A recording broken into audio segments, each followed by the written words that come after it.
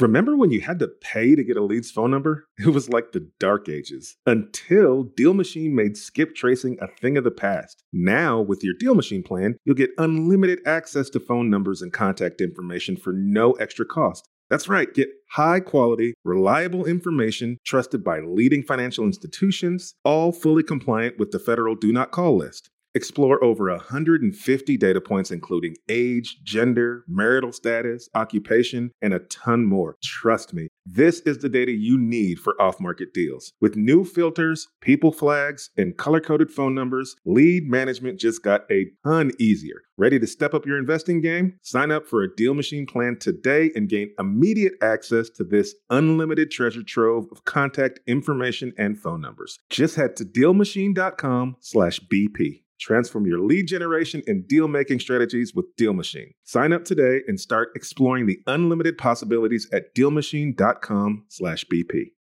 You might think you want real estate, but that's not true. What you really want is passive income. With new investors struggling to find deals or get enough money to buy them and veteran landlords tired of the constant tenant phone calls, is there a better alternative? Actually, there is. Short notes from Connect Invest. Connect Invest is an online investing platform that allows you to easily participate in passive real estate investing, and all you need is $500 to start. Short Notes collectively funds a diversified portfolio of commercial and residential real estate projects across acquisition, construction, and development phases. You'll earn a fixed monthly income without the hassle of owning or managing real estate. Head to connectinvest.com/BP to create your account. Fund your digital wallet with at least $500. Select from 6, 12, and 24-month short notes with annualized return rates up to 9%. Then sit back and let your monthly returns roll in. Join today by visiting connectinvest.com/BP. Connectinvest.com/BP. Whenever I used to travel, I would get that creeping feeling that I locked my back door. How do I know my property is going to be safe while I'm away? But not anymore, thanks to SimpliSafe Home Security. I'm about to go on a 3-week trip to Copenhagen, but am I tripping about my trip? Nope. With award-winning security and peace of mind from SimpliSafe, I don't need to worry. SimpliSafe is a super amazing alarm system that I actually installed in my house myself personally in less than 30 minutes. And there's so much peace of mind knowing that there's something in place to protect my homes, my goods, and my John Mayer shrine. SimpliSafe systems have high-tech sensors that detect break-ins, fires, and floods, indoor and outdoor cameras to keep watch night and day, 24/7 professional monitoring at less than $1 a day. Plus, SimpliSafe professional monitoring agents can even help stop crime in real time by speaking to intruders through the wireless indoor camera. Hey, bud, get out of here. It's like that, but it's a lot better, I imagine. And if you buy the system and you don't love it, you can get a full refund with SimpliSafe's 60-day money-back guarantee. SimpliSafe has given me and many of our listeners real peace of mind, and I want you to have it too. Right now, get 20% off of any new SimpliSafe system with Fast Protect monitoring at simplisafe.com/pockets. There's no safe like SimpliSafe. This is the Bigger Pockets Podcast, show 178. I always tell my clients that, this is going to be the last time I do not know the answer. And I kind of liken it to my approach towards real estate. This is going to be the last time I make the mistake because I'm going to learn from it. You're listening to Bigger Pockets Radio, simplifying real estate for investors large and small. If you're here looking to learn about real estate investing without all the hype, you're in the right place. Stay tuned and be sure to join the millions of others who have benefited from BiggerPockets.com. Your home for real estate investing online. What's going on, everybody? This is Josh Dorkin, host of the Bigger Pockets Podcast, here with my co-host, Mr. Brandon Turner. What's going on, Brandon? Not much, Josh Dorkin. How you doing? I'm doing all right, man. Just, neck's a little floppy here. For those who are not watching the YouTube version of this, if you're listening to it on your phone or something, you're missing out on some pretty good video right now. Me and Josh actually both have bobblehead dolls of ourselves. We do. Yes. One of our guests from show 170, Andrew Cushman. Andrew Cushman provided those as a gift for being a guest. That was really cool of Andrew. But yeah, that was awesome. Yeah, man, very, very nice surprise. But yeah, man, everything's good. Very excited today. We got a very interesting show. lots of cool info. Lots of making fun of you. It's pretty good. Yeah, I don't know. I don't know what happened here, but I think. Well, so our guest today is actually a part-time stand-up comedian who does this in the evenings and weekends, and he decided to go after Josh today for his Detroit comments in the past. So yeah, so it's literally like a character assassination for 45 minutes. There's some good stuff. It's good stuff in there as well. So yeah, it's all good. Lots of cool stuff in there. But anyway, before we get into the show, we're almost there, huh? By the time this show airs, I think we might have the final Turner, the next Turner. Yes, by the time this is live, I should have a little baby girl Turner running around. So so cool. Next week, I don't think she'll be running. If she is, there's something wrong. Oh, my daughter will come out running. Come on, she's gonna be a Turner. She'll be talking, running. 6'9". It's gonna be amazing. Yes, bearded face, everything. Oh man. Anyway, yeah. So lots of cool stuff going on. Lots happening here at Bigger Pockets HQ. We just brought on yet another hire, our head of product, Vignesh, and that's very exciting. And we've got a lot of cool stuff planned ahead for everybody. All of our site visitors. We're working on some projects that. I know we are all very, very excited to bring to you that I think is going to change a lot of people's businesses. So stay tuned as we announce that. But let's actually talk about a cool little update we've got in today's quick tip. All right. Nice. Today's quick tip. Thanks. You want me to take it? I'll take it. Okay, you take it. Yeah. I didn't really get to talk a lot during this show. So yeah. Well, so today's quick tip, guys, we just made some updates to the Bigger Pockets local networking part of the site, the events part of Bigger Pockets. And you can find that at biggerpockets.com/events. Now, when you go to the page, you can see local events that are coming up in your area. You can look for events in other areas by zip code, just a more cohesive, comprehensive event system. So if you're looking for a pretty map.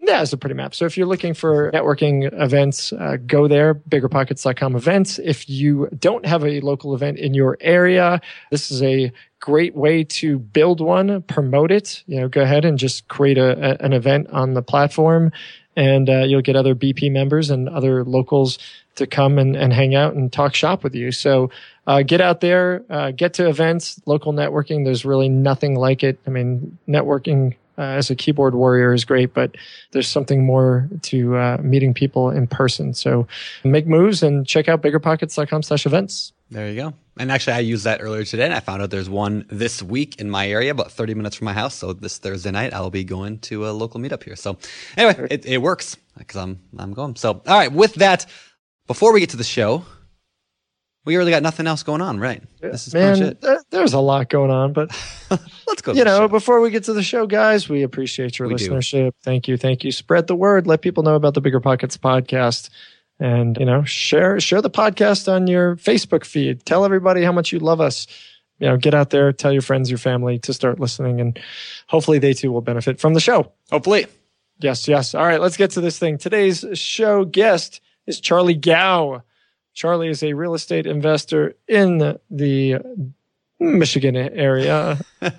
Couple areas of Michigan. Umbrage in my treatment of Detroit, as you will soon find out. And apparently he believes that I have a punchable face. So let's bring on Charlie. It's a compliment. No, seriously, before we do, I all kidding aside and all abuse aside, Charlie's a cool guy doing some great things, and he's just a little mean to me. That's all. So give him hell, guys. Give him hell. All right, here we go. Let's bring him in. What's going on, Charlie? And before I actually let you respond, let me just tell the audience that Charlie just said that I have a face, the kind of face that he just wants to punch. That was kind of interesting, man. It's not often that I talk to somebody who wants to sock me. What's going on here, dude? I didn't say that exactly. I said you kind of have the face that I would, want to punch. That was the joke. So I want to know, do you think is Josh better looking than you thought he would be, or worse looking than you thought? I think he's actually better looking. So, okay. But yeah, I actually do. So, better looking for a face you want to punch, though. Of course, okay, of course. Well, this show is off to such a bad start. It's not even funny. You haven't even gotten to the best part yet. It's gonna get. My goodness! It's gonna get good. Really, really worried. All right, well let's do this, and I'm gonna keep in mind that we started off the way we started. So, Charlie, tell us a little bit about yourself. Why are we even? Why do we have him on the show anyway?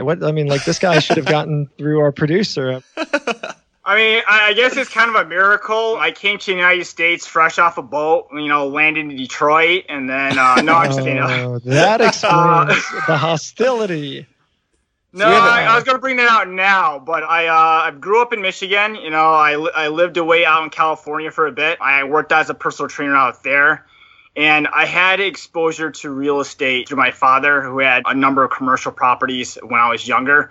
But to be honest, my dad was such a workaholic, it kind of turned me away from that process. So I didn't really pay attention a lot to the process. But when I was out in California, a lot of my clients, they were real estate investors. And so, a lot of times I would constantly be hearing about the deals they were doing. So that's where it kind of really whet my appetite. And then moved back to Michigan about 2007, 2008. And in that time frame, that's when they had these $5,000 to $40,000 houses. So it was just kind of a perfect storm to get started. Nice. $5,000 to $40,000 houses, and you are in Detroit. Yes. Are you in Detroit Metro, or are you in? At the time, I lived in Grand Rapids, so kind of a completely different market. But I can't remember if it was Forbes, but I've read multiple outlets that have rated Grand Rapids one of the top real estate markets in the country. It's definitely a seller's market. I think my real estate agent there told me right now that there's 6 sellers for every listing in the county right now in Grand Rapids. Hard to go anywhere but up when you're selling a house for $5,000.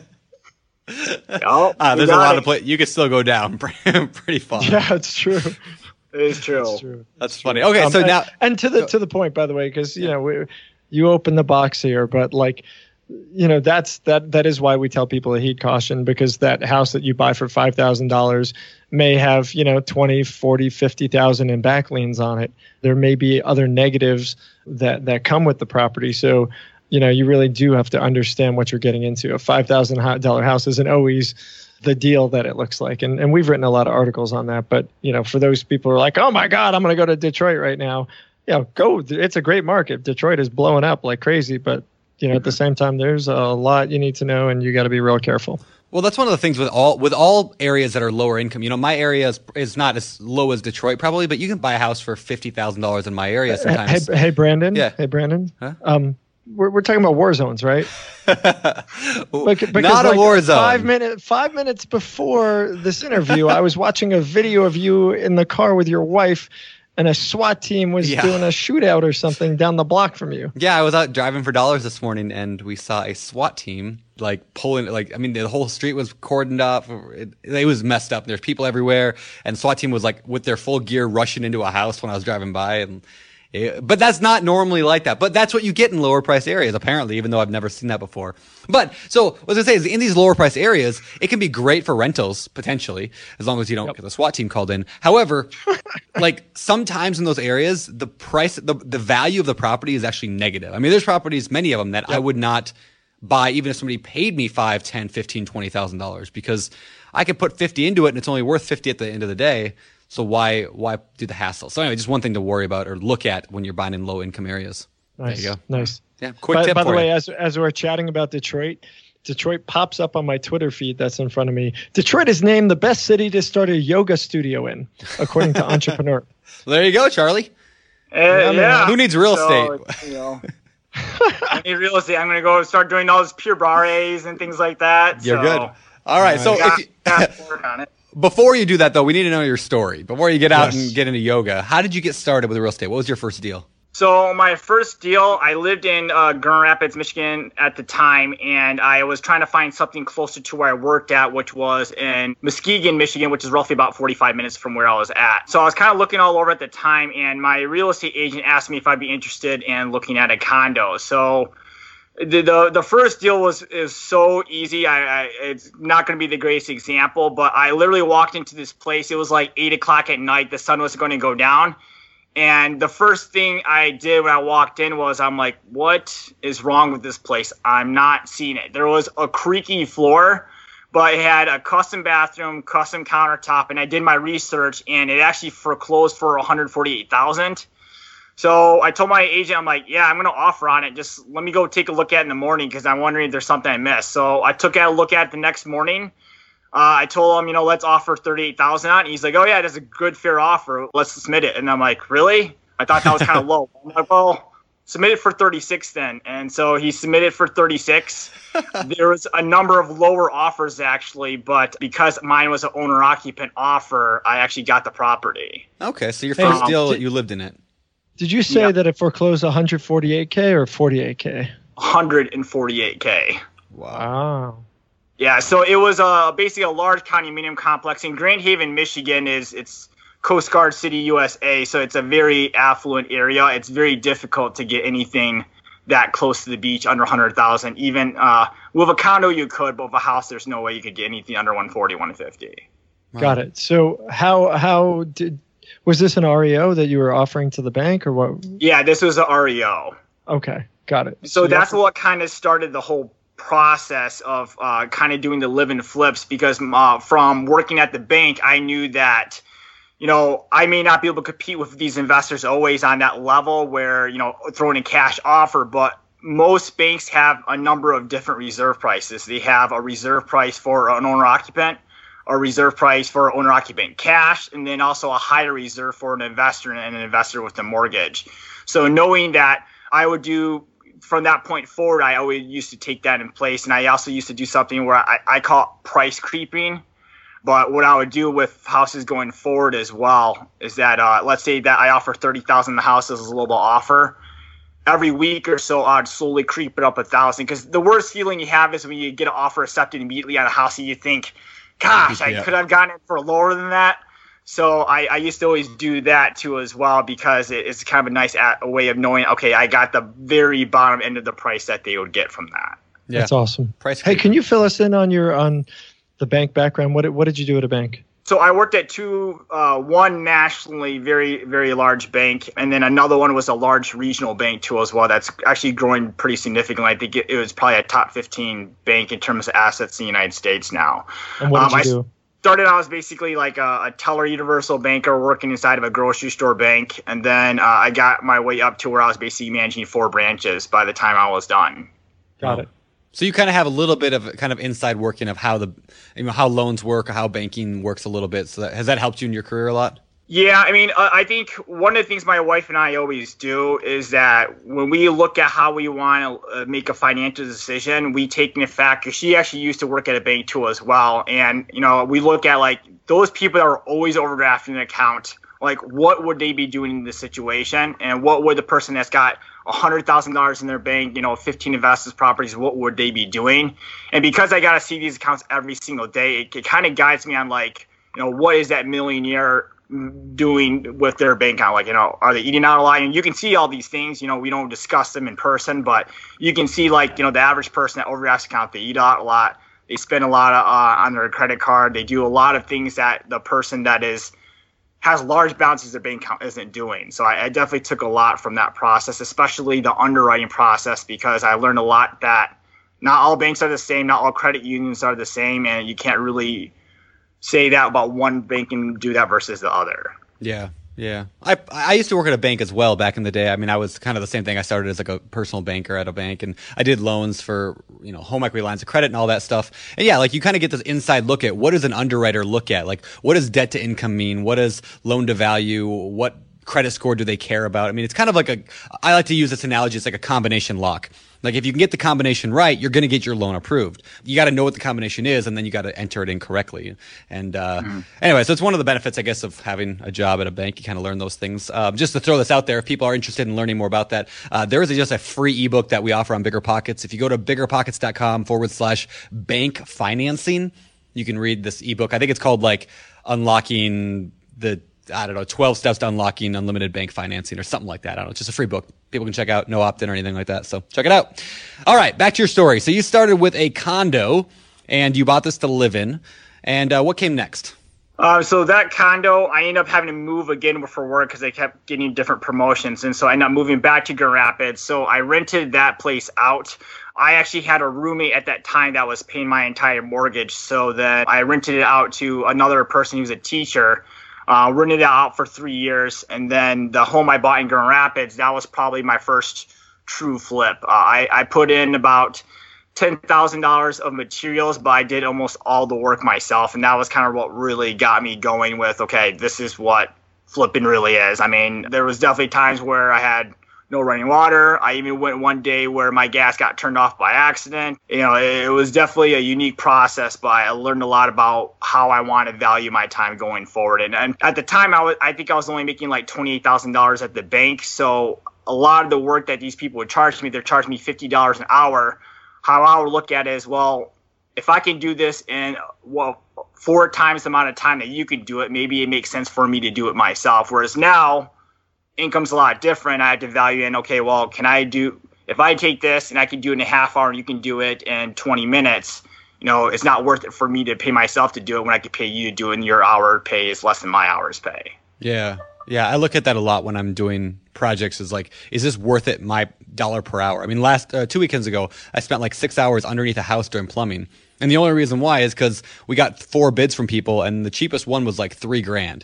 And I'm like, for 6 hours of work, $3,000, I will go under the house. And I did it in 6 hours and it was done. And I don't do it very often, but at that moment, plumbers were so crazy busy. So they were just charging outrageous rates. So I sucked it up and did it. But yeah, it's very rare for me. That's a great story. Can we talk to our guest here? Charles, were you living at the flip at the time that you were doing it? The second deal? Yeah, I was living at the flip at the time I was doing it. So, I mean, I literally redid the floor. I did everything. But I think one time at one point that the shower, I actually broke off the shower knob when I was trying to basically replace it because it was corroded that bad. Nice. So I literally had to turn off the water and then I had to get somebody out. And so I was going to a buddy's house maybe a mile away and showering in the morning, but I was sleeping there. So I got that whole process through. It really let me value how I want to pay, what I want to pay for everything. So flooring, I typically like to still do flooring myself because I can do it very quickly. But tile, plumbing, electrical, I always contract that out now.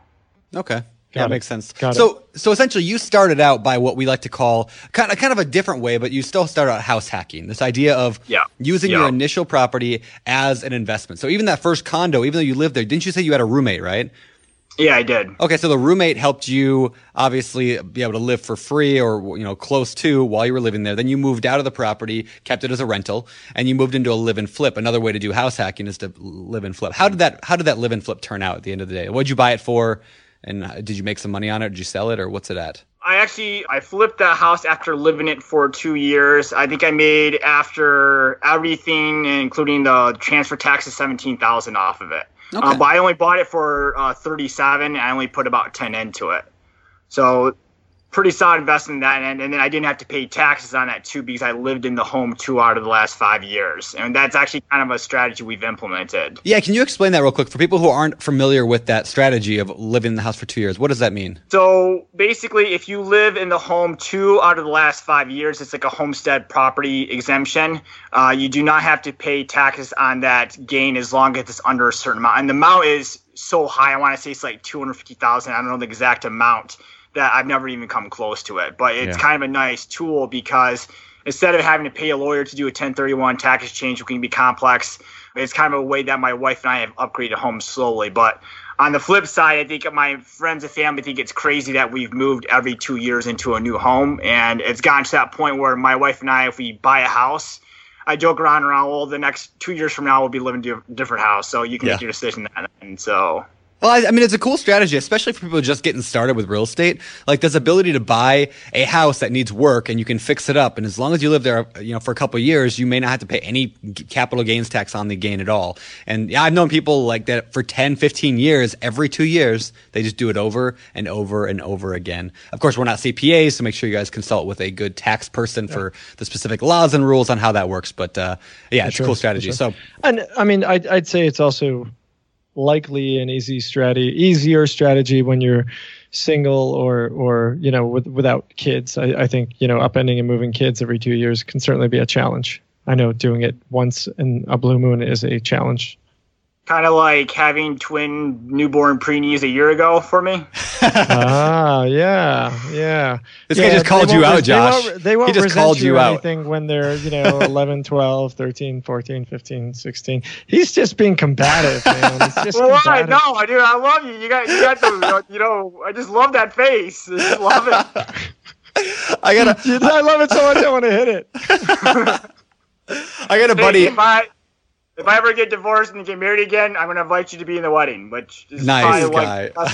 I have not yet been invited to attend one of our users' weddings, but I did get this lovely bobblehead. You did get a bobblehead recently, so But no, Close that's enough. cool, man. That's cool. All right. Well, listen, I personally wouldn't do it. I know moving once. We just moved last year with my kid, and that was difficult. And you can't even imagine moving with twins. Of course, we'll find out soon when Brandon moves after his twins are about to show up. I ain't having twins.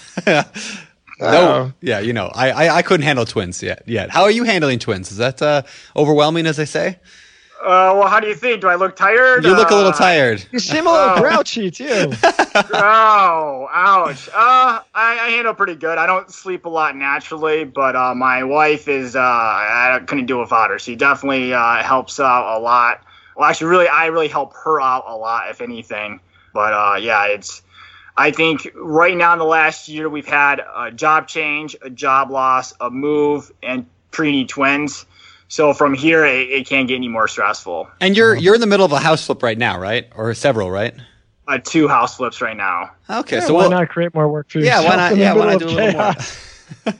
We've gotten to that point now where kind of getting the idea of the wife on board. I really am trying to automate this so that way my wife can manage it. So over the last couple of years, we've slowed down a little bit so I could kind of teach her everything she knows. Because at this point, I have a job that has a very significant W-2 income. And in addition to that, because of a health scare I had a number of years ago, I don't think I want to go the fully real estate employed route just because I'm not sure if I could get health benefits from any insurance company. So that's kind of something we've considered. So my wife is kind of taking over. She just got a real estate license and she's kind of been able to manage that. We still run into the issues of contractors trying to charge rip-off prices, but nothing that any other female I think is probably dealt with in that case. And it's fortunate that actually happens as much as it does. Yeah. Gotcha. So you work in a full-time W-2 job. Your wife is getting her license. You're flipping 2 houses. How many deals are you doing now? I mean, so it sounds like 07, 08 was kind of the beginning. We're at 7-8 years now you've been doing this. What have you accomplished in the time that you've been involved in real estate? So I'm on deal 15 and 16 right now. We had, I think the most I've done in is 1 year is 3. This year I just sold 1. So I guess I'm going to close on 3 houses this year and hopefully acquire 1 or 2 more. And the idea flips or rentals? Flips. Because I had some health scare a number of years ago. One of the nice things about the real estate is that this health scare that I had, it would have crippled me financially if I was not able to invest in real estate. But because of that, I really didn't come away with any debt. But I pretty much had to commit almost a year's of my salary just towards medical expenses a number of years ago. Wow. So we sold off a portion of our portfolio to pay for that. That really slowed us down. I think we only did 1 each of those years. And then unfortunately, I wish we could have held on to those because 3 of the rental properties that we sold, if I could have just held on to it now, I could have quit my job now because of the amount of the rental appreciation that's been in that area in comparison to what I bought it for. I'd be making probably, I think, $2,800 in net after all my expenses, and that's including a property management company. Wow. Yeah. I mean, that is one of the benefits of real estate, right? It gives you that freedom to be able, when things happen, when crap hits the fan, I mean, you've got the ability to, hey, I've got this income, I've got this asset I can sell over here to be able to pay for my life or while my job is going to these things. So I mean, just another benefit that we don't really talk about much, but it really is a powerful asset to have. So that's very cool. Well, cool. All right. So you've been doing it sounds like mostly flips, but a few rentals in there as well. Is that right? Yes. All right. So let's talk about your average. When you're doing a flip, first of all, how do you find properties? And then, what price range are you looking in? At the beginning, it was definitely multiple listing service, so MLS. My real estate agent, a lot of times I would be getting properties that were actually his listings. A lot of times he could let me know, like, okay, I have a property I'm probably about to get on the market, so I could vet the deal very quickly to figure out, what I needed to do for get funds. More recently, I've been doing a lot with bird dogging, so the mailman. The one I found that's been very successful is actually the foundation specialist, because they're dealing with these people that have 20 to 30,000 foundation problems, and they're not going to be able to sell it to a typical investor because it won't get it approved with conventional financing. The other thing too is that my background at the bank is that I've heard or known of a number of instances where condos. So for example, most condos are not FHA eligible just because of the HOA requirements.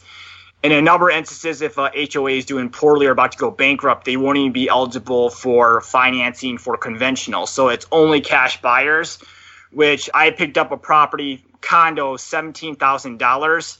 That a number of years, 2 years before that, was selling for $60,000 to $80,000 specifically for that reason. So those type of deals have been very influential for me. And then what's better now is that now that I don't work at the bank, I don't have to worry about it being I think it's like a non-compete agreement, or I'm not supposed to purchase properties that the bank owns in that sense. Gotcha. I want to dig in on the mailman and foundation specialist thing.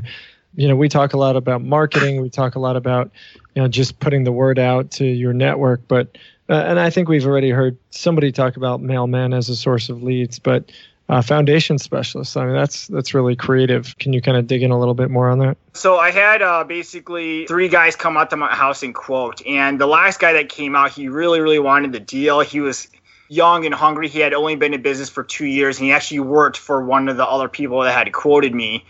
And, I told him, like, honestly, I'm not sure why I would go with you because, you said you worked for this company, they trained you. So if you're doing a good job, I can imagine that they're probably doing just as a good job, not better. Plus, I have this company where, if the bank or the person buying the house sees, hey, this basement system company worked on the foundation, I know that they're reputable. I've never heard of that. It's just one less question I have to deal with.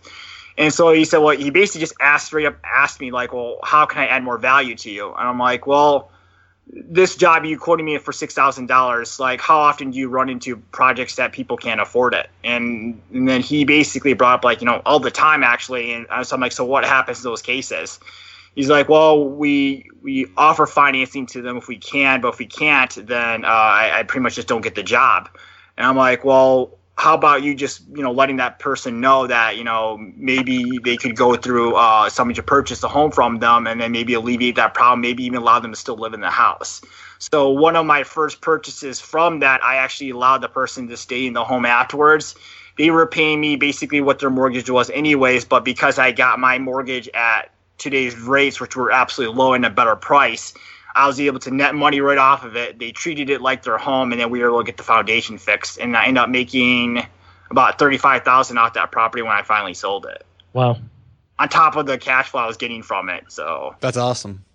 Yeah, I mean, this is a clever idea. I mean, like it wouldn't even be just foundation guys especially, but roofing too. I mean, I'm gonna talk to some of the roofing contractors I know and just say, hey, if you got leads, like, here, give them my business card. I just think it's a fantastic idea because a lot of people can't afford those $10,000, $15,000, $20,000, expenses on their house. So they just let it go forever till they finally lose it. So yeah, very clever. I like that a lot. Yeah, and I've applied that to septic, pretty much everything, any type of major job. Framing, I definitely have done with framing for sure too. But the foundation specialist guy in particular, he's my biggest lead. And the best part about it too is that I don't even have to pay him for the referral. He just is happy that I'm going to get him this big job. Yeah. Yeah, that's kind of a great idea. Yeah, that's what networking is all about. Like you scratch their back, they scratch yours, and I think that's awesome. So very, very cool. All right, so let's talk about your more recent stuff. So like number wise, like what are you buying a flip for? What are you typically putting into them, and what are you typically selling them for? It's not really a cookie cutter. It's kind of all over the board. I can get a condo for under $20,000. I can get, the flip I'm working right now, I bought for $60,000. It's actually very close to a lake. It's pretty much 16 or 60? 60. Okay. So not quite into Detroit yet, but we're getting close to there. So okay. And then I think the most expensive property I bought that I flipped was probably $77,000. Okay. So I'm kind of in that price range where I'm comfortably paying cash for properties now at this point, or at least my offer is cash, even though I'm finding different ways to actually obtain the financing for that to offer cash. And what is that? I mean, how are you buying them if you're, what financing methods are you using? I've done, the BRRRR method. So I basically use a home equity line of credit off of my current home to basically draw money off of that to do that and pay for the house. I've done, 0% interest credit card offers. I think all my credit cards, I have very high balances on that as well. Barring a little bit of private funds from family, I am very familiar with which banks do underwriting with verified assets and which ones don't. So that's been another asset I've used. A loan before that was $35,000, no verification of income, just stated income assets. And then it was basically closed in 3 days. I had to pay a higher interest rate for it, but it was no questions asked. Really? I didn't know that stated income loans were happening at all anywhere. As long as it's not attached to a mortgage, which would make it apply under NINA, like the no income, no asset loans for mortgages, but it's just a general unsecured loan. Actually, Discover still does them, I know of right now, because I did one just recently. Got it. Yeah. So you're just getting unsecured business line and you're using it towards your real estate. You're not getting a real estate specific loan on a particular property.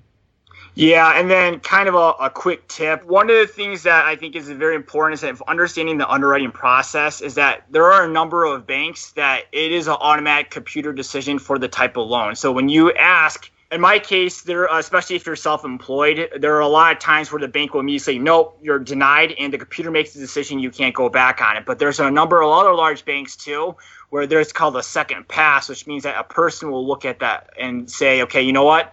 This may not meet our guidelines, but it does pass the eyeball test, so they will still allow that loan to go through. And I can tell you that it's one of the first things you should know up front before deeming your credit, asking a bank, is that if this loan is not approved initially, would I have opportunity to appeal that, or is there a second person that takes a look at it to see if it might still qualify? And you'd be surprised how often you get those pre-approval letters in the mail, you go through it, and the computer turns it down, and then you've had it deemed to your credit.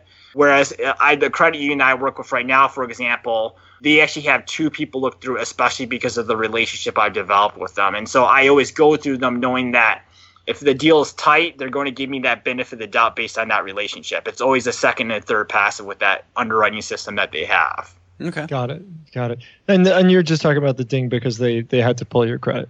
It's not like a penalty because you got denied or anything. Yes. Yep. Okay. Gotcha. So, first of all, I want to point out that I like the fact that you're very creative in how you finance these deals. I mean, you've used a lot of different methods. I think I've said that a million times before, but it's very much like a toolbox. The more tools you have in your toolbox, the more projects you can take on.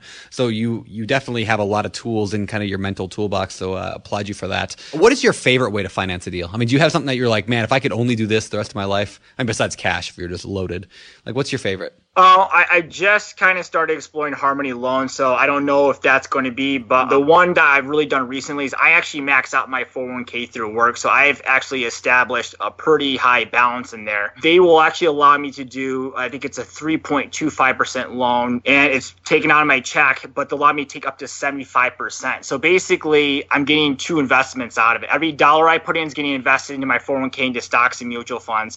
But then 75% of that I can draw back out, kind of like it's like a self-directed 401k, but it's not because I'm just taking it as a loan. So I'm getting 2 investments out of the same dollar that I'm putting in. And so that's actually been my favorite method. So I'm getting, 7 to 8% out of my portfolio and then the company stock plan. But then on top of that, I'm also investing in basically real estate, rental properties and such, which has allowed me to basically make further income off of that. So if you add all my gains off of that same dollar I've invested, I'm getting 40 cents in the dollar back on an annual basis off of it. Okay. That makes sense. Nice. I like that. Yeah. I've not done that, but it's smart.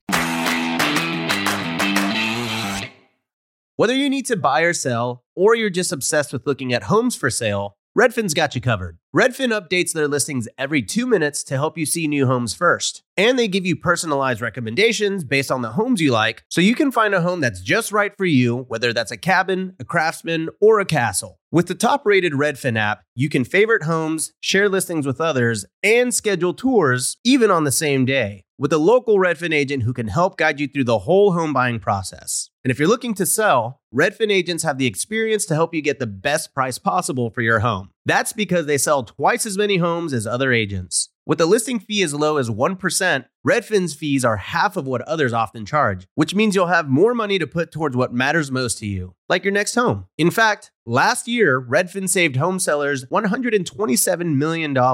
No matter where you are in your real estate journey, Redfin can help. Download the Redfin app to get started today.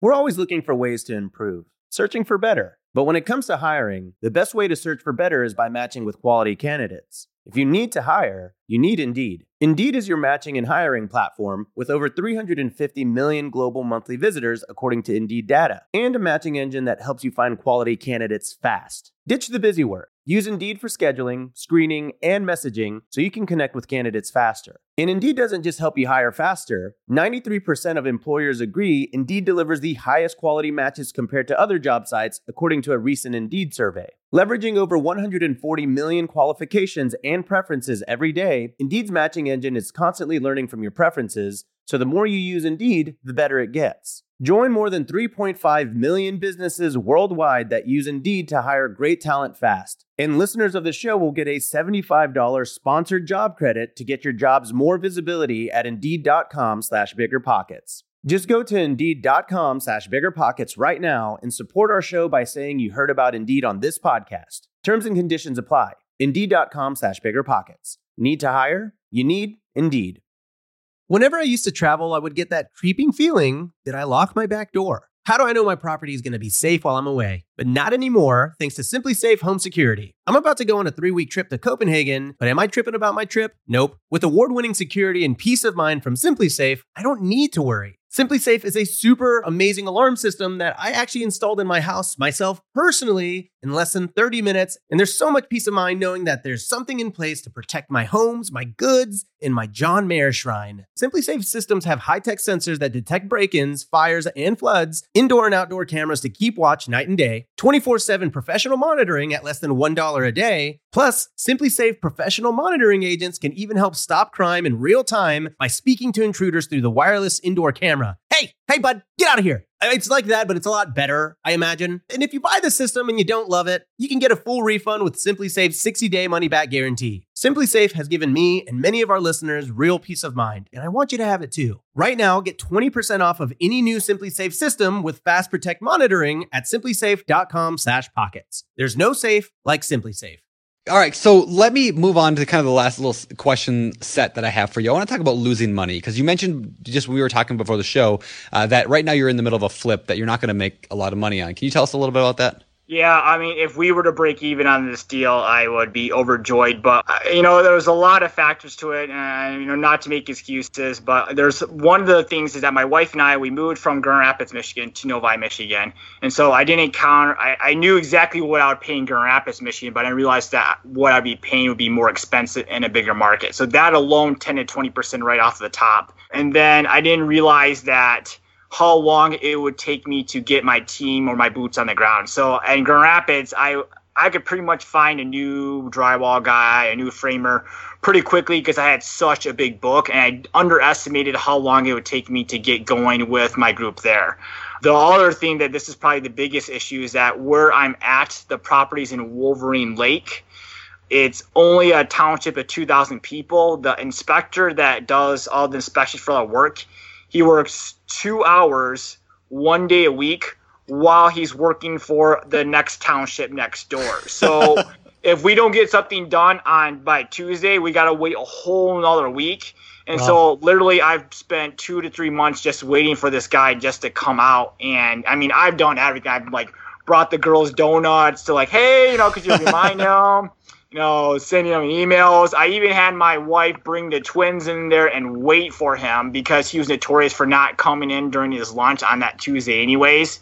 And the work, this house was so notorious. It was so well known in this super small town, even though it's only 25 miles away from Detroit, that there's no way I could have gotten away with doing anything off book. My neighbor across the street told me that, well, not my neighbor, but the neighbor to that house said that she just did the roof on the weekend and the person that come out. There's no way I could have done anything like that. Every step of the process had to be to a T to what the inspector wanted because he had already had this eye out on this property for a number of years anyways. And it was such a hole that people used to be like, oh, you know that house over there with the dump truck and all the junk? I live 2 blocks over that. They use it as a landmark. Nice. That's how bad it was. That's awesome. On top of that, I had a contractor that worked for me, did a lot of sub jobs for me and smaller jobs. Based off of the work he had done in the past, I thought he would have been able to do this job, but it was just too much. He bit off more than he could chew, and then that just delayed things as well. That he didn't even get along with the inspector, which was even worse, but a whole slew of factors. And the fact that, we were trying to balance a new job, new home, as well as newborn kids too as well. So, I definitely learned a lot from it. I won't make a lot of those mistakes again, and if I can restrict it to maybe a 10 to 15K loss, I would still consider it a success because I've learned every process of building a house from the ground up, including the tear down of what all the permit requirements are too as well. Hey, Charlie, I'm glad you brought all that up. It's some really, really good points there. I took a few notes. So one, considering the cost of work in a different market, that, we're not talking going from Detroit to New York. You're talking about how far is the town you worked in, Grand Rapids? It's a 2-hour time frame, and one of the things that contributes to is that it's such a rural area really a rural area, but it's just a difficult spot to get to. That even though it's a 5-mile drive for some people, that's a 30-minute drive. So you have to factor that in when they quoted me prices too as well. So just a lot of factors, and then also this was actually my first flip I ever dealt with that was septic and well. Gotcha. Yeah, but so I guess my point is there's all these considerations that I'm glad you brought up. That going from more urban to a more rural area, there's going to be different factors you've got to consider. The time to get a new contractor, time to get new vendors, the inspector. That's a huge one. If there's one guy who's inspecting the entire town 1 day a week for 2 hours, that's a real pain. That's going to slow down your process, presumably, if they have to come and approve things over and again. And so, I love this. I think it's really easy for us to say, yeah, flipping a house is great. And once you figure it out, you figure it out. But, you've been doing this, and despite it, you're still learning because, little tweaks that you make, you may not have adjusted for or planned for the complications that come with it. So I just want to reiterate that for those folks that are listening, because it really, in the beginning, it's scary and you're always afraid that you're going to screw up. And, a lot of people never get started because of that. And what you realize once you're doing this for a while is you're going to screw up. Things are going to happen. You use it as a learning experience and you make sure you don't ever screw up again doing the same thing. And It's a victory, right? Mm-hmm. Well, moral victory, I guess, was what I'm going to learn from it, but yes. not pocketbook victory, that's for sure. Yeah. Well, you know what? Sure. I feel like every time, I've lost money on a couple flips, and I'm doing a flip right now that I'll break even on. I might make a few $1,000 maybe, but I always, I don't hate doing, I don't regret doing any of those. Even the one I'm working on right now, I'm working with a brand new partner on it. We figured out a ton of stuff in the process in a new town that I'm not used to flipping in, and we're figuring stuff out. So, even if I break even if I had lost money on it, I would still consider it a win because of this partnership, we got another one under contract we'll make $50,000 on, hopefully. And so, again, it's all just, when you look big picture, it's not the end of the world. And I hope that people know that are listening to this, that, not to get scared away from the fact that you might someday lose money. You shouldn't just be, fearful of it. So if you could do it all over again, what would you do differently? Let me ask you that.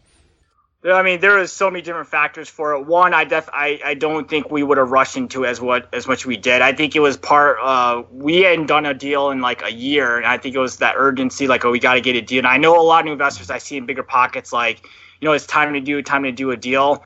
I think you have to go back into, you have to be humble enough to keep remembering what got you to where you were in the first place. So I should have gotten the vendors in place for sure, which that could have been a little bit difficult because you're not working off any referrals, but you also can't call the guys on Google because they're not going to be priced anywhere where you want to do it.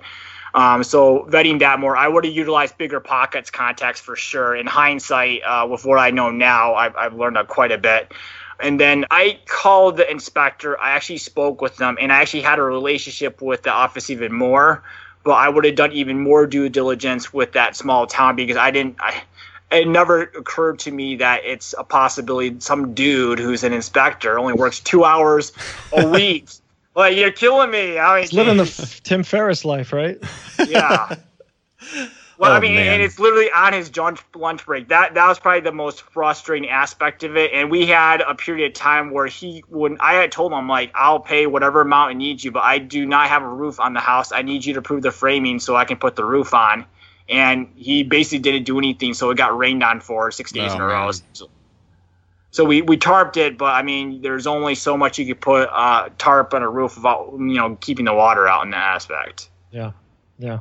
Well, thanks. I mean, thank you for sharing that. And again, obviously, hopefully, it's all uphill from there. But anything before we move on to the fire round that you want to add? Any kind of, stories or anything that you think people might like hearing or learning from? I got kind of a funny story, and I actually didn't mention this, but I did do a land contract, and it was the biggest disaster ever. But I think you'll find this funny. So I had a guy that did plenty of great work for me, did roofing, tile, and he came to me and he's like, hey, Charles, my wife from Mexico is actually moving to the United States, and I need to put her up in her house. And I was like, Eduardo, I've met your wife. Like, you have a wife and 2 kids. You live over on, Boston. And he comes up to me and, gets even closer. And he's like, so my wife doesn't know about my wife in Mexico. And so I'm like, what do you want me to do? What? I mean, like, I don't know. If my wife ever found out that I was helping you hide one wife from the other, I castrated. So he's like, this house that I'm fixing right now, like, what are your plans with it? I'm like, I'm either going to rent it or land contract it. And, he's like, well, can I land contract it off of you? I'll do the roofing and he did like about $5,000 worth of labor. I paid for the materials. And so long story short, his wife ended up not moving from Mexico because he ended up getting her to stay there. But then he put in 2 tenants that basically did not pay him money. So then I had to close on him essentially because we had to record it to keep the city off our backs from housing code. And then on top of that, then I had to turn around and get these tenants out, and the tenants stole all the appliances on the way out. So another learning experience. But even with your contractors, and this has happened to me twice now, which is a little bit different scenario both times, but even though your contractors have done good work for you and you trust them, you still got to continue to vet them every bit of the process. I mean, I would have never taken no money down, but considering that he had done a lot of the labor as well as he had done all his other work for me in the past, I felt I could have trusted him, but it just didn't work out in that scenario. Yeah, yeah. And never hide a wife in Mexico would be another tip, right? Oh, yeah. You know, Josh. All right. So, by the way, yeah, I think the idea, like, when you go outside of the bounds of what your business normally is, when you do things like that, like I'm going to help out a buddy, I'm going to help out a contractor friend of mine. Like those are the times in my life I've always been screwed, is when I go outside of how it should be done and try to help out other people. I mean, my lead contractor is the one that burned down my property last year. Like he was rented from me and burned it down, and because he was angry. And anyway. Yeah. I always try to keep those lines, and for me, it's like, I'm going to keep it very clear. You're going to go through the exact same process that anyone else. Yeah, you're my first cousin, or you're my this or that. I'm not going to give you any, you're not going to get treated any differently here than anyone else. If you expect that, let's not even start. And I think that's a good precursor to kind of getting into bed with friends, family, contractors, whatever it is that you do. Yeah. Wise words from Josh Dorkin. Oh, yes. All right. Cool. Well, hey, let's move on to the next segment of the show called the Fire Round. It's time for the Fire Round.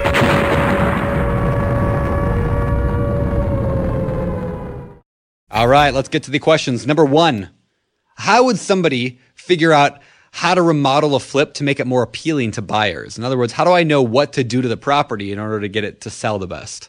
My wife would probably like this answer, but I think a lot of the ideas that she gets, she kind of handles that aspect.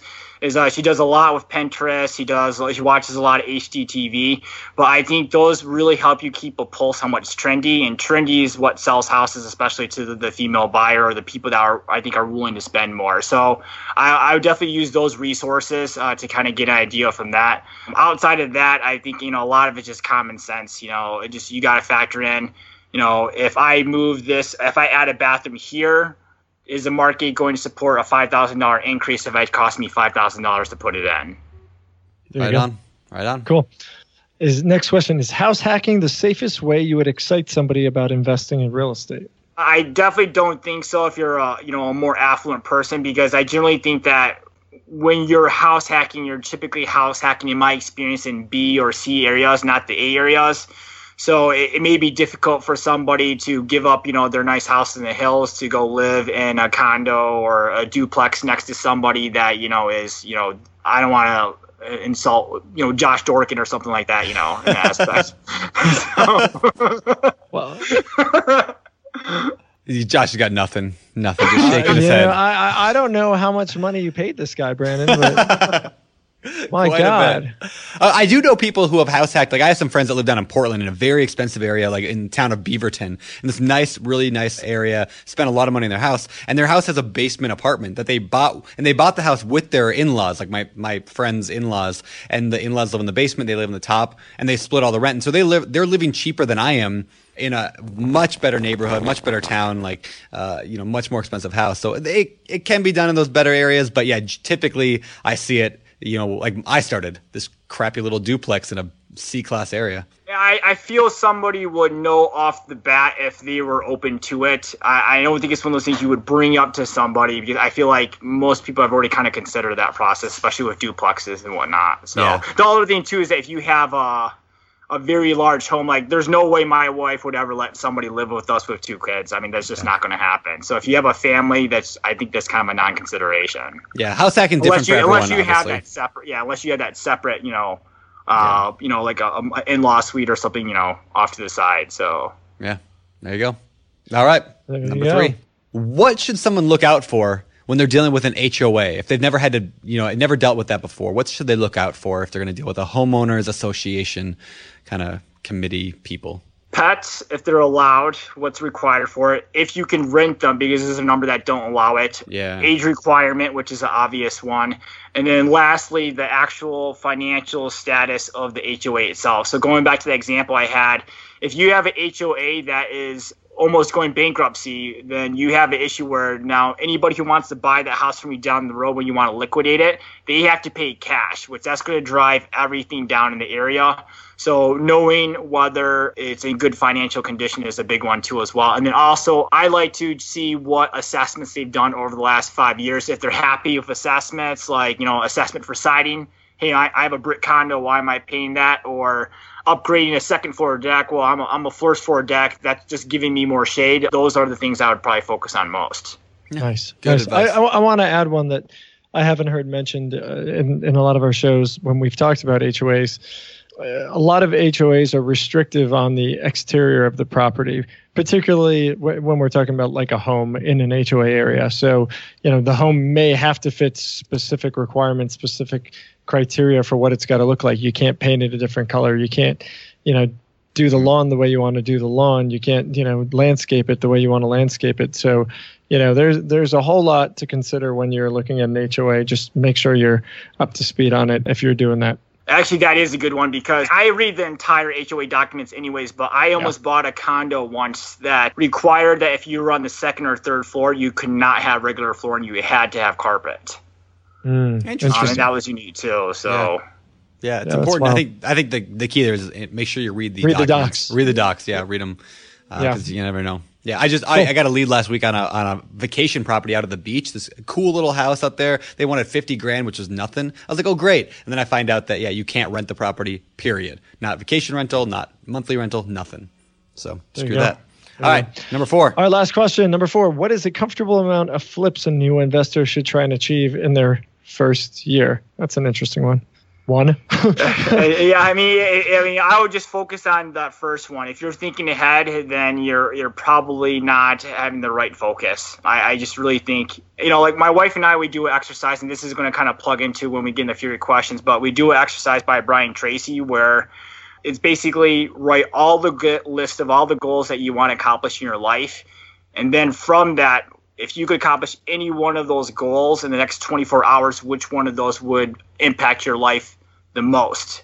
And so looking at that, I really just think it's just one. I mean, get that first one out of the way, and then let's see what happens from there. I mean, if you take a $5,000 loss and you're still trying to get on these 5 flips a year because you set that goal, then that's not realistic. You need to be able to adjust your goals as it happens. Shockingly good advice from the man with the forked tongue. All right. That wraps up our fire round. Now let's move on to the famous four. Famous four. All right. These questions are asked every week to every guest. And I know, Charlie, you listen to the show, so you know what's coming. But number one, what is your favorite real estate related book? I read so much, and it's going to be cliche to see the Robert Kiyosaki, but what I would say is that for my job, I drive probably 4 or 5 hours a day. I really treat Bigger Pockets as like a university on its own. So what I mean by that, and I've said this in the forums, is that I've calculated that I do 3 podcasts a day is what I listen to on average. And it's not always Bigger Pockets because I've gotten through them. But if you look at that 15 of those a day, that's almost equivalent to a 15-credit course. So I've kind of treated Bigger Pockets University as kind of a course. So I would actually say Bigger Pockets would be really my favorite at this point, because everything else I've read was kind of stuff that got me started. And, little things I've picked up along there. Not that I don't read, it's just that I think I'm learning the most right now from Bigger Pockets right now. And so why not utilize all these free resources? That's awesome. I love it. That's awesome. So speaking of which, what do you actually do for a living? I don't think we actually asked that. And what is your job right now where you drive around so much? I sell drugs to older people like your grandma for a living. You're a drug dealer. Yes, legally. Okay. Just making sure we got that on the record. You're a drug dealer, but not like Colorado, Washington drug dealer. You're like pharmaceutical, correct? Like prestige worldwide type of drugs. So, the expensive ones. Expensive ones, yeah. So I work for one of the largest medical device pharmaceutical companies in the world, and I'm primarily in the immunology sector, so I do have highly specialized medications. Oh, very cool. Very cool. Awesome. All right, so let's get back to the famous 4 questions here. Favorite business book? Brian Tracy, Maximum Achievement. It's kind of more of a motivational book than anything, but I think he has a lot of exercises, a lot of things that help put things in perspective, and more importantly, help you with focusing in on what's most important to you. Cool. Right on. Cool. I just read Brian Tracy's Psychology of Sales, which was fantastic, so I'll have to pick up that one as well. Cool. Nice. Number 3. All right, my number 3, hobbies. What do you do for fun? I'm kind of an adrenaline junkie, so I like to do all kinds of sports, skydiving, you name it. I also have done some stand-up comedy where part of my act is I basically just rip on people in the crowd. So unfortunately, my act today. You don't have much of a career, my friend. Oh, come on. I think it's going to be longer lived than that Japanese car that you're driving. He's got something. All right. Number 4. What do you believe, Charlie Gao? What do you believe sets apart successful investors from those who give up, fail, or never get started? I think the biggest thing is knowing how to overcome that. You're going to have a point where there's going to be a setback, whether it's at the very beginning or at the end. So it's appropriately responding to that setback, but more importantly, making sure that it doesn't happen again. In my field, when I'm selling drugs to people, I get questions all the time about my drugs, and I don't know the answer. But I always tell my clients that, this is going to be the last time I do not know the answer. And I kind of liken it to my approach towards real estate. This is going to be the last time I make the mistake because I'm going to learn from it. So I guess that's what I would say outside of the cliche, motivational, all that stuff with what I would say otherwise. Cool. Right on.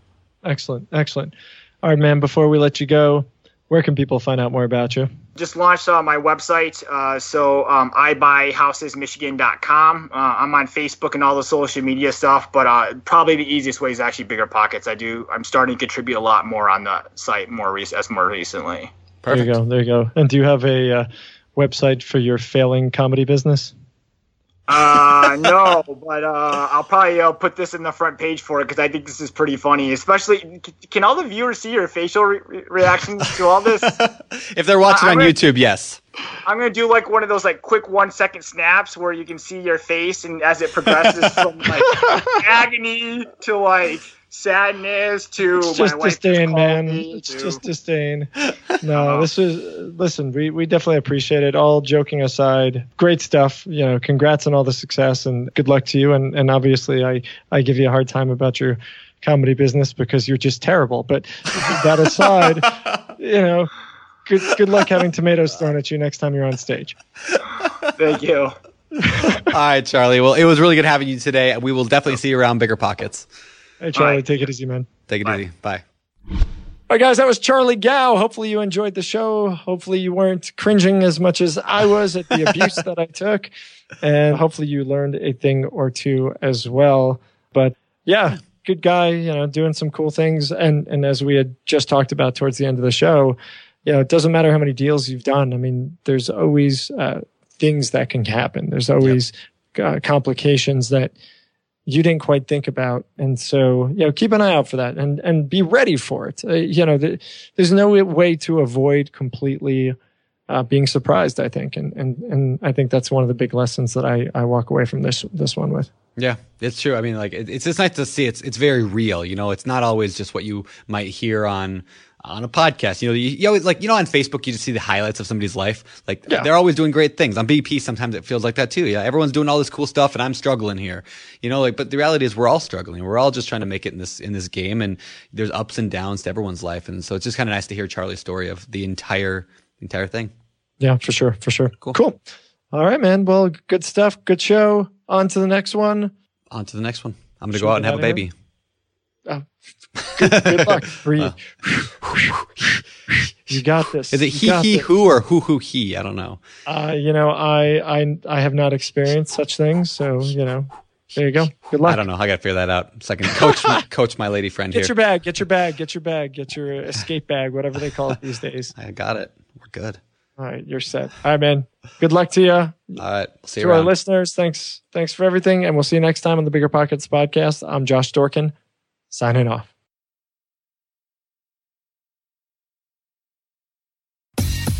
You're listening to Bigger Pockets Radio, simplifying real estate for investors large and small. If you're here looking to learn about real estate investing without all the hype, you're in the right place. Be sure to join the millions of others who have benefited from BiggerPockets.com, your home for real estate investing online. There's a reason small multifamily investing is so popular in the Bigger Pockets community. With just a 3.5% down payment, you can own up to 4 different units. Think about it. If you house hack and live in one of the units, you still have 3 different groups of tenants helping you pay down your mortgage every month, 4 kitchens and bathrooms you could renovate to increase your property value, 4 different Airbnbs, medium-term rentals, or other rental strategies that you can try in one property, all in just one transaction. Of course, the question is, where do you find a small multifamily property that you can actually afford? Which market and which deals are best for you? Once you close, how do you manage it, optimize it, keep scaling, and living your life without being tied down to 4 leaky toilets or 4 fussy tenants? All great questions, my friends. All to be answered in the upcoming Small Multifamily Bootcamp with Chris Lopez and Leica Devatha. So if you're serious about growing your portfolio with this highly efficient strategy, head to biggerpockets.com/4, F-O-U-R, today and join us in the Small Multifamily Bootcamp. See you there. The content of this podcast is for informational purposes only. Past performance is not indicative of future results, and all host and participant opinions are their own. Investment in any asset, real estate included, involves risk. Use your best judgment and consult with qualified advisors before investing. Only risk capital you can afford to lose. Bigger Pockets LLC disclaims all liability for direct, indirect, consequential, or other damages arising from reliance upon information presented in this podcast.